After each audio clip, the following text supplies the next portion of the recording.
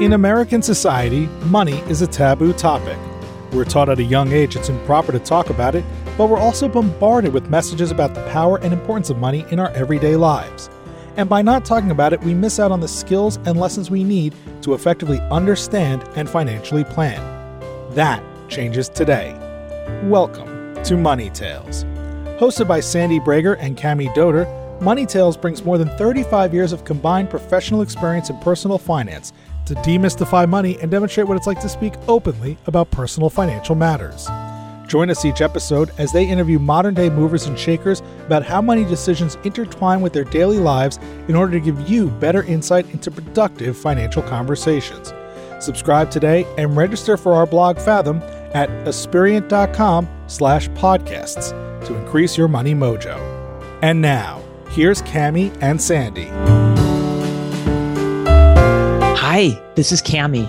Afam Onyema is our guest this week on Money Tales. When Afam was graduating from Stanford Law School, he decided to pass on the lucrative job offers he received to help co-found the GeneCo Foundation.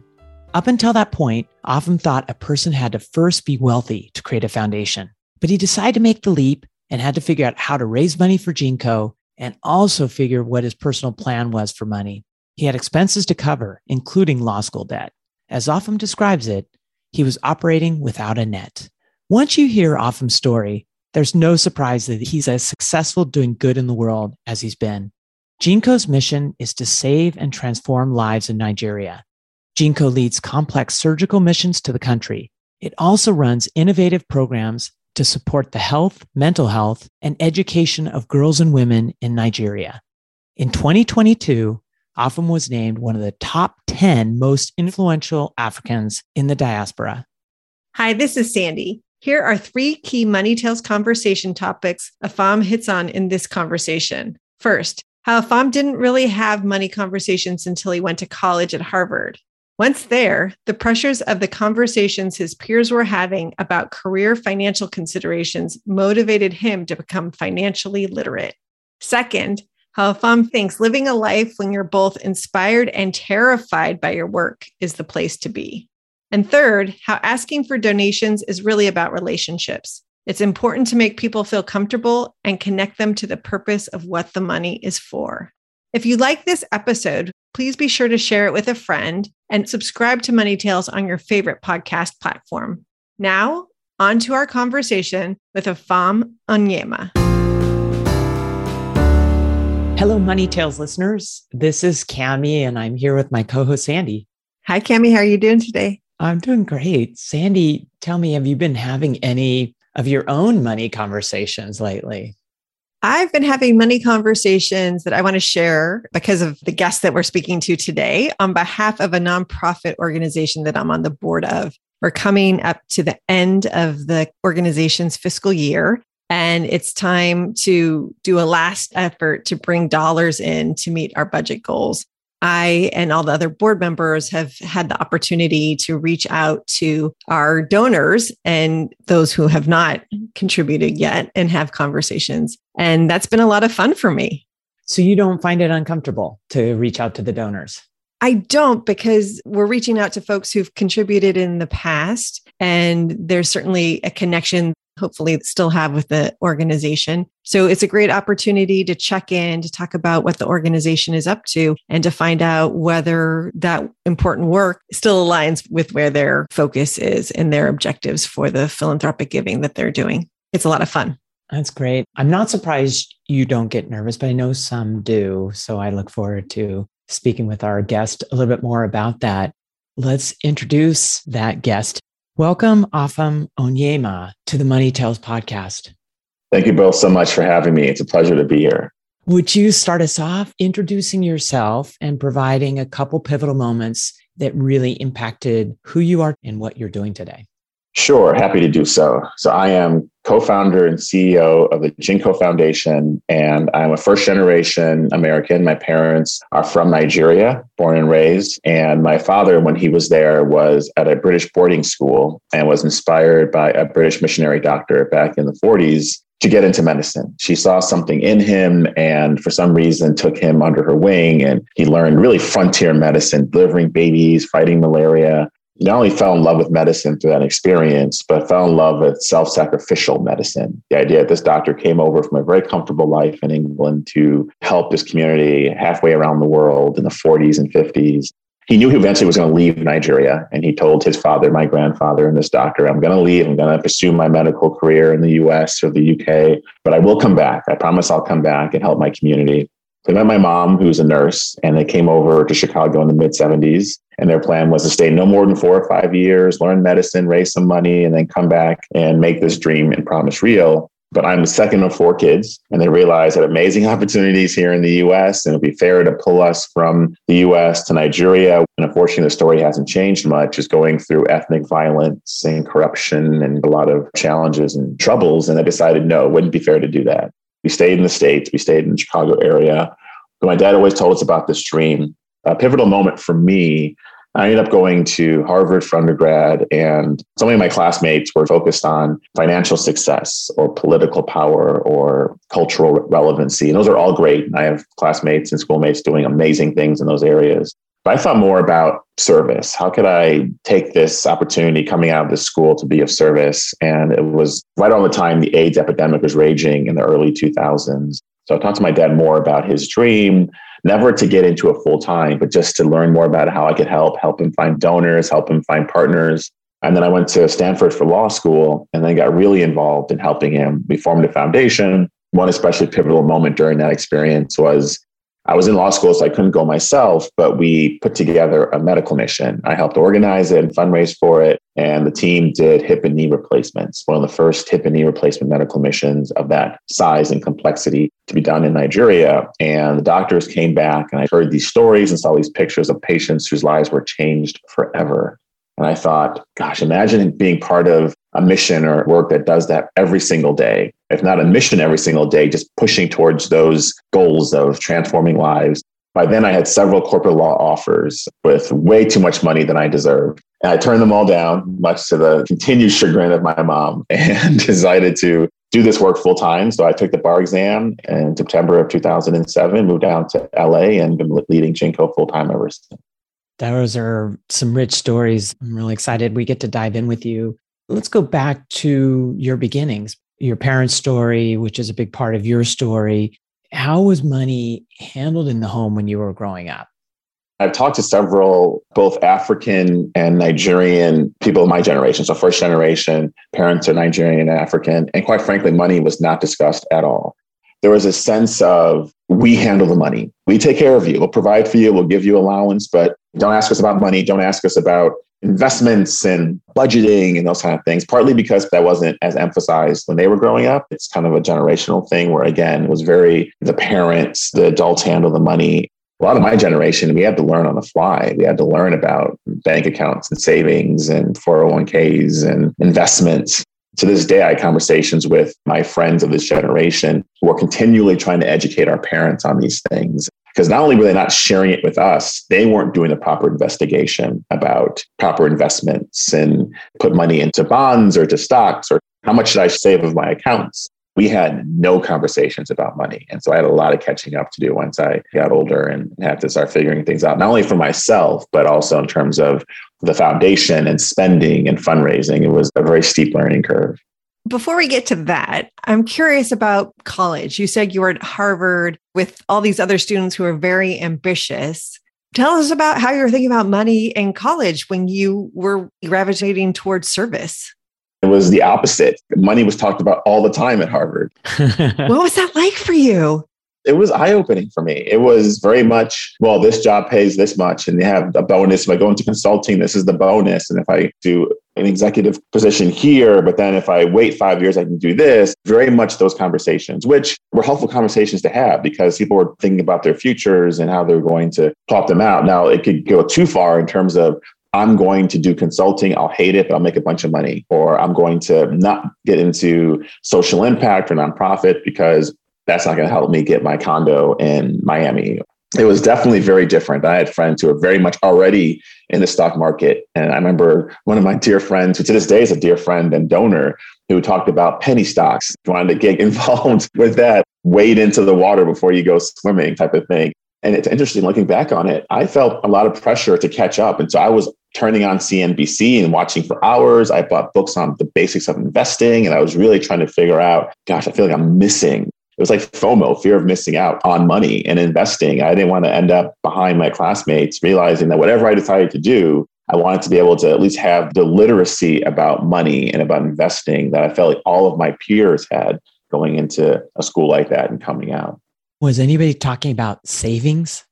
No, it was very much about investing, about how much money to be made. Everyone had some schemes and, invest in this and put into that. And I think it's true, obviously, in some cases, but there's definitely the ethos of those stories, the big billionaires who started investing out of college. And you hear about the titans of finance. There was always that line like, when they were at Harvard or Princeton or Stanford, they started investing or they started a company. They were selling computers out of their room. There's one current billionaire who set up a satellite outside of his dorm room so he could trade stocks faster. And that led him to this path. Now he's a billionaire.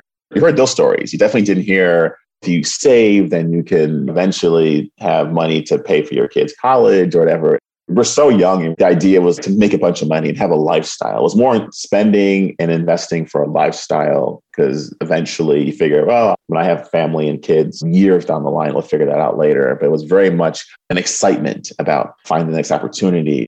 And then people would say, oh yeah, once I'm really rich, then I'll start giving to charity. I'll support things. But first things first, let's take care of the getting rich part first. Interesting. When did you learn about philanthropy?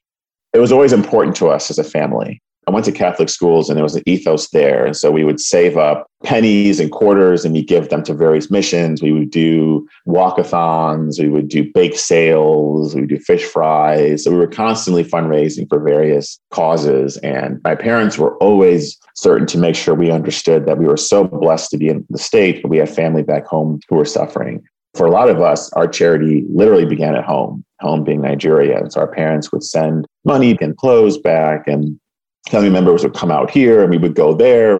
Charity really began with supporting family and extended family in Nigeria. So it was always second nature to us. That was not something I had to learn on my own or outside the home. It was always, you will give back. You will be generous. It's just a matter of picking your cause or picking the means through which you're going to better effectuate your philanthropy and generosity.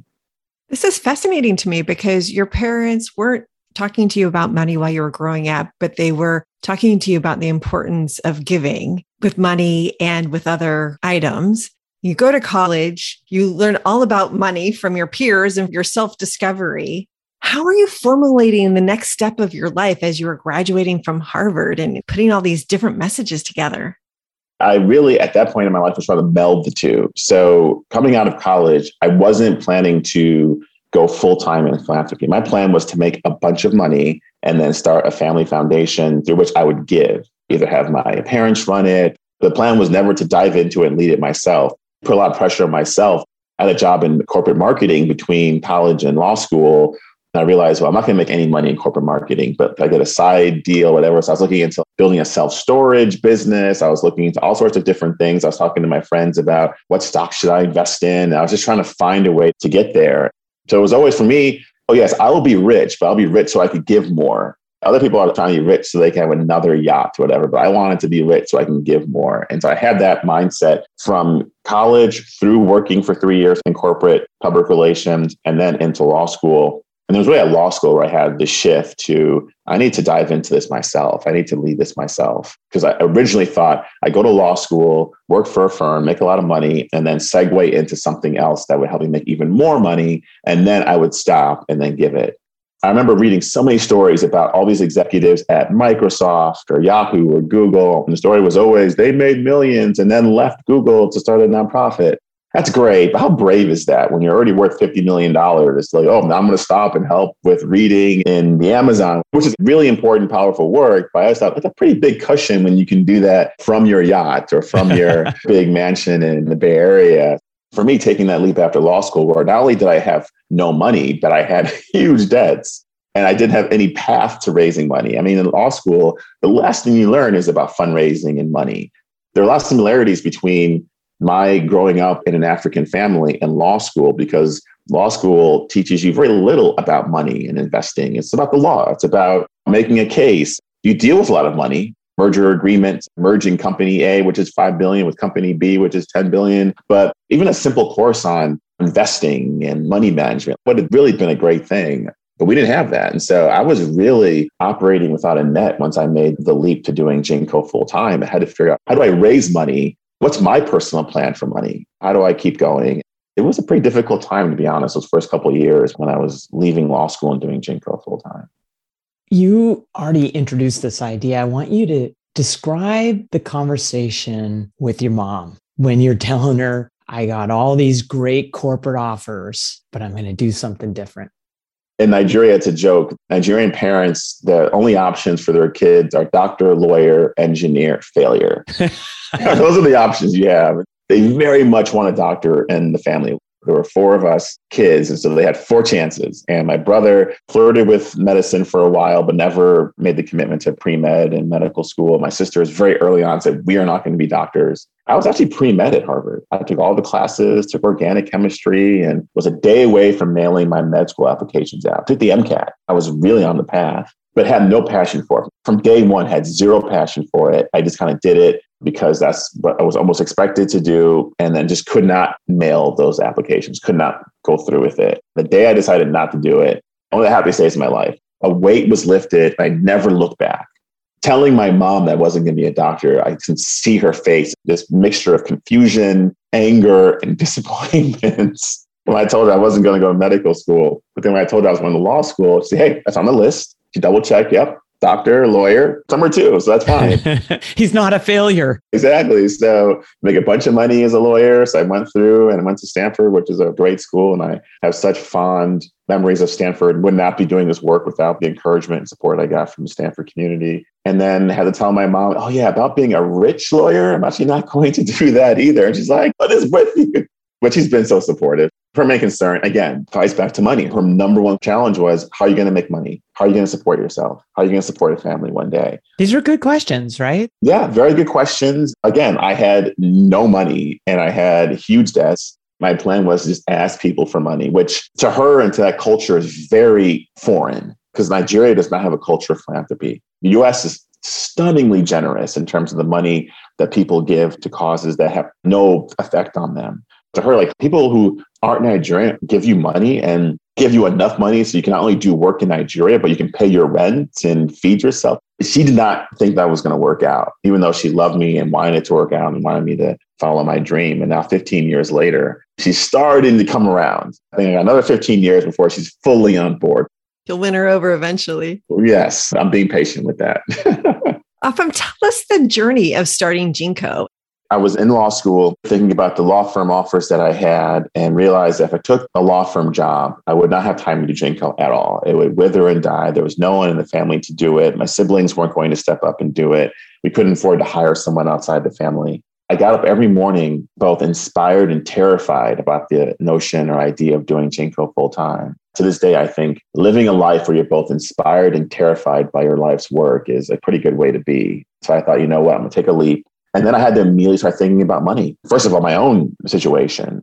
One of the first things I did was go to the dean's office and say, hey, when I was deciding between Stanford and Harvard and Columbia and all sorts of great law schools, he said, if you come here, you can do anything. This is Stanford. We really believe in, if you want to be a corporate lawyer and make a bunch of money, great. If you want to get into government service, great. If you want to do a nonprofit, great. And I remember telling him, you told me that before I even decided to sign up, and I'm holding you guys to that. And we need help to do this. And Stanford has a very generous loan repayment program. And he said, well, I'm not sure you qualify because this is a nonprofit. I said, hey, you told me I can come here and do this. And to his everlasting credit and the credit of the school, they said, yeah, you're right. And so Stanford paid off like 80% of my loans. 100,000 plus debt load was taken care of by the school. I'll forever be grateful to Stanford for that. And the donors who supported that work, that program. I'll never forget. I made the decision. I told my classmates and they said, well, we want to support you in this. And so we had a fundraiser at the Sheraton Hotel in Palo Alto. And all my classmates showed up and donated. Some of them got friends and other corporations and law firms to donate.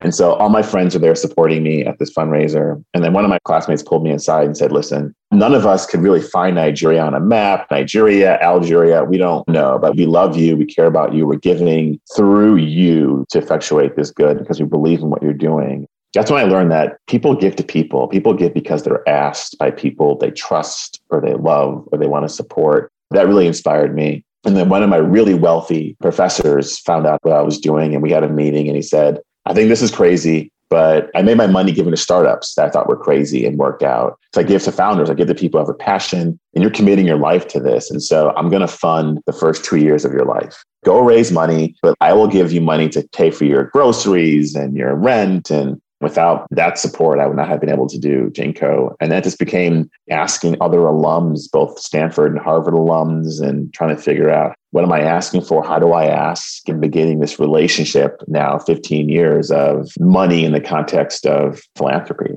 A lot of important money conversations. Absolutely. How did you get the courage to have them? It sounds like from what you're describing, once you started having them, they snowballed and became so much easier and you were becoming more successful in learning. But those initial conversations? The most fundamental lesson that I've learned and have to give is not to be transactional, to begin with relationships.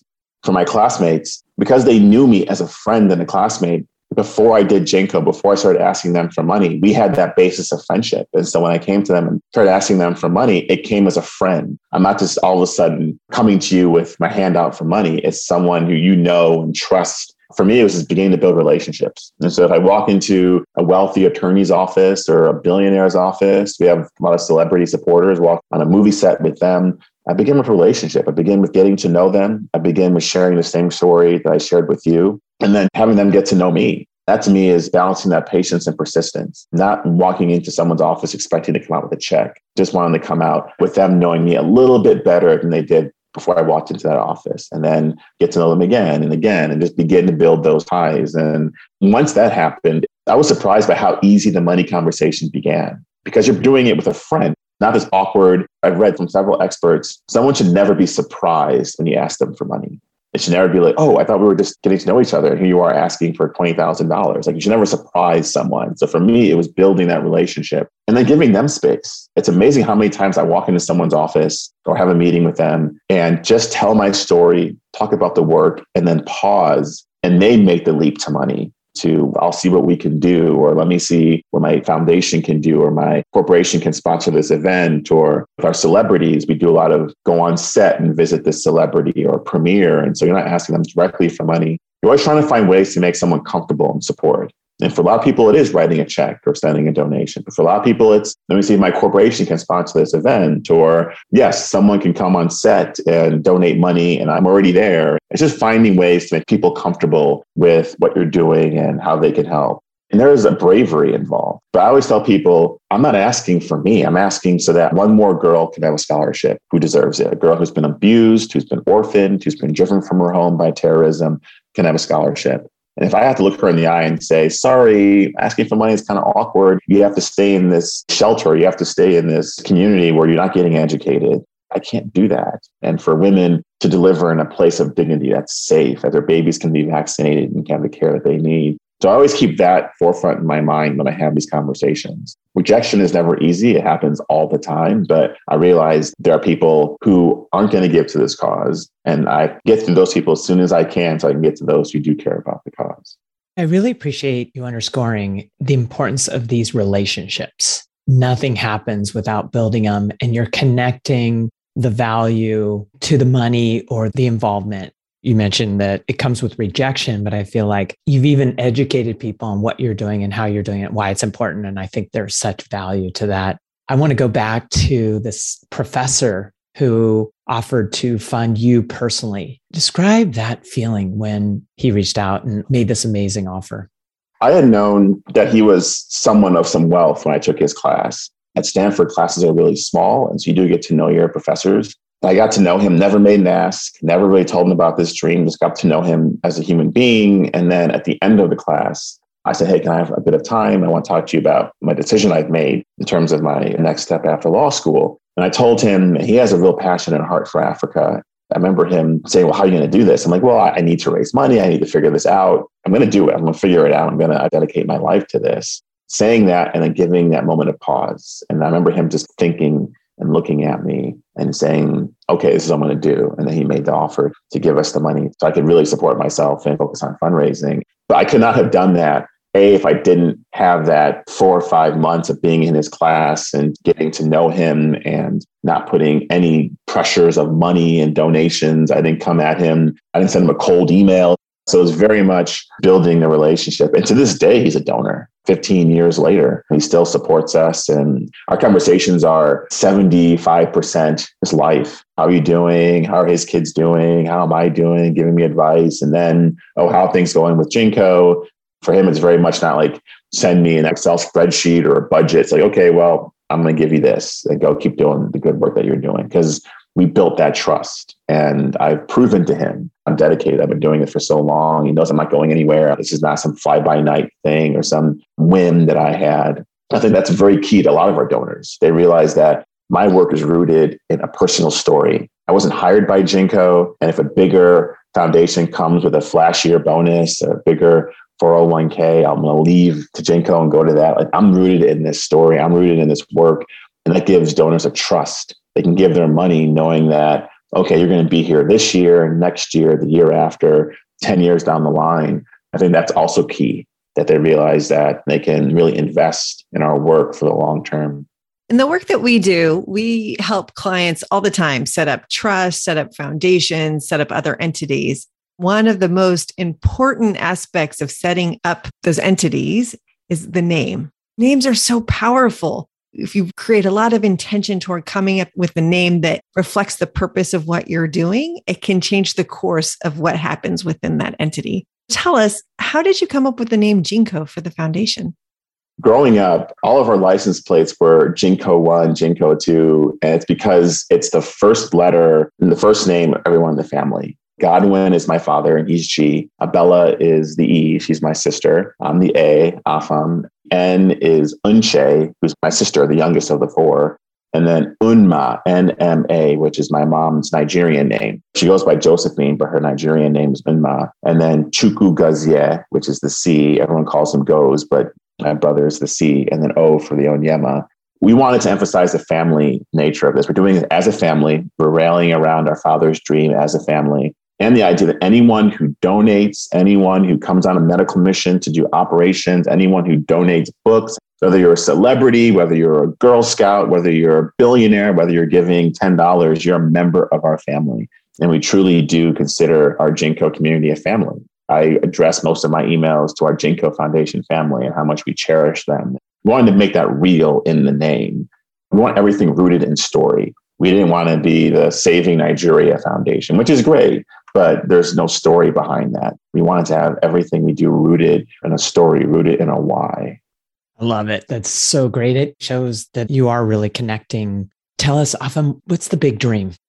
On the healthcare side, we have these 40-foot shipping containers that we convert into maternal centers. Solar powered, and they can be put in rural areas and urban slums. We're able to do amazing work. Women are delivering healthy babies there. Again, the babies are getting vaccinated. Women are getting the healthcare they need. And hundreds of women and children are benefiting from these. We have 5 clinics so far. And I want to go from 5 to 50. I want to go to 50 to 500 clinics. The goal is to expand the clinical network on that end. We are doing our medical missions, like that very first one that inspired me in 2005. We've been continuing on. We'll be doing both hip and knee replacements and also hernias, gallbladders, internal surgeries. So we alternate between those. And so continuing those and expanding. I love to do eye surgeries. I love to do various other surgeries, go from 1 mission a year to 2 missions a year. On the education side, through our David Oyelowo Leadership Scholarship for Girls, we provide scholarships, social support, healthcare to young female victims of terrorism. And we've gone from, in 5 years, 3 girls at 1 school to 40 girls at 5 schools throughout the country. We could give 500, 5,000, 50,000 scholarships and not even scratch the surface. There are almost 10 million girls out of school right now in Nigeria, which is the highest number in the world. There are more girls not in school in Nigeria than there are anywhere else in the world. And so we have our work cut out for us. We know we're not going to reach all 10 million, but we want to reach as many as we can and just empower them to live their best lives, to get them involved in helping solve the challenges of this world. I want girls working on climate change. I want girls working on the next medical breakthrough. I want girls working as physicists. I want girls to lead the country as government officials and politicians. To go from 40 girls to 400 to 4,000 is my goal. growing our programs, empowering more people, which involves raising a lot more money and having a lot more discussions about money. And so I'm ready to do that. And I'm hoping that we can continue along that path. What is your next money conversation going to be, and who's it going to be with? It's interesting. As we speak, we're in the NBA finals between the Golden State Warriors and the Celtics. And one of our big donors is a huge basketball fan. He'll call me at random times during the day to discuss both basketball and our work. We'll have money conversations about Jinko while we're discussing how the finals are going. I'm sure as the finals have heated up, I'm going to get a call from him soon and have that discussion. Also, we have a big gala coming up. We have a Hollywood gala that we do every year. And I'm having a lot of money conversations about sponsoring that gala. Soon after this discussion, I'm going to send some emails out and try to set up some sponsorships with some of the entertainment companies that support us, some of the individuals, and ask people to increase their giving. So there'll be a lot of money conversations between now and the end of the year. I'm looking forward to all of them, to be honest, even the ones that don't work out the way that I want them to, because there's always opportunity to learn. It's always an opportunity. Even those people who say no will often say, well, I can't do this, but I'll talk to my cousin or my corporation, or I'll refer you to someone else. And so people want to be helpful in ways that they can be helpful. There'll be a lot of those conversations coming up.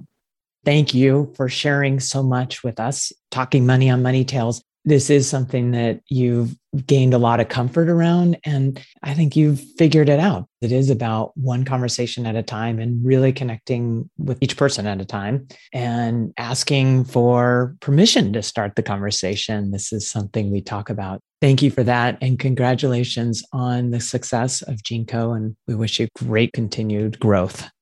Well, thank you both so much for having me. It's been a pleasure to speak with you. And I love having this conversation in a way that encourages those who are maybe a little scared of money or don't want to touch upon it, realize that it can be a positive conversation. It can do wonderful things in terms of people giving and opening their hearts as well as their wallets. So I love having these conversations. I love this one in particular. So thank you. Thanks for listening to the Money Tales podcast.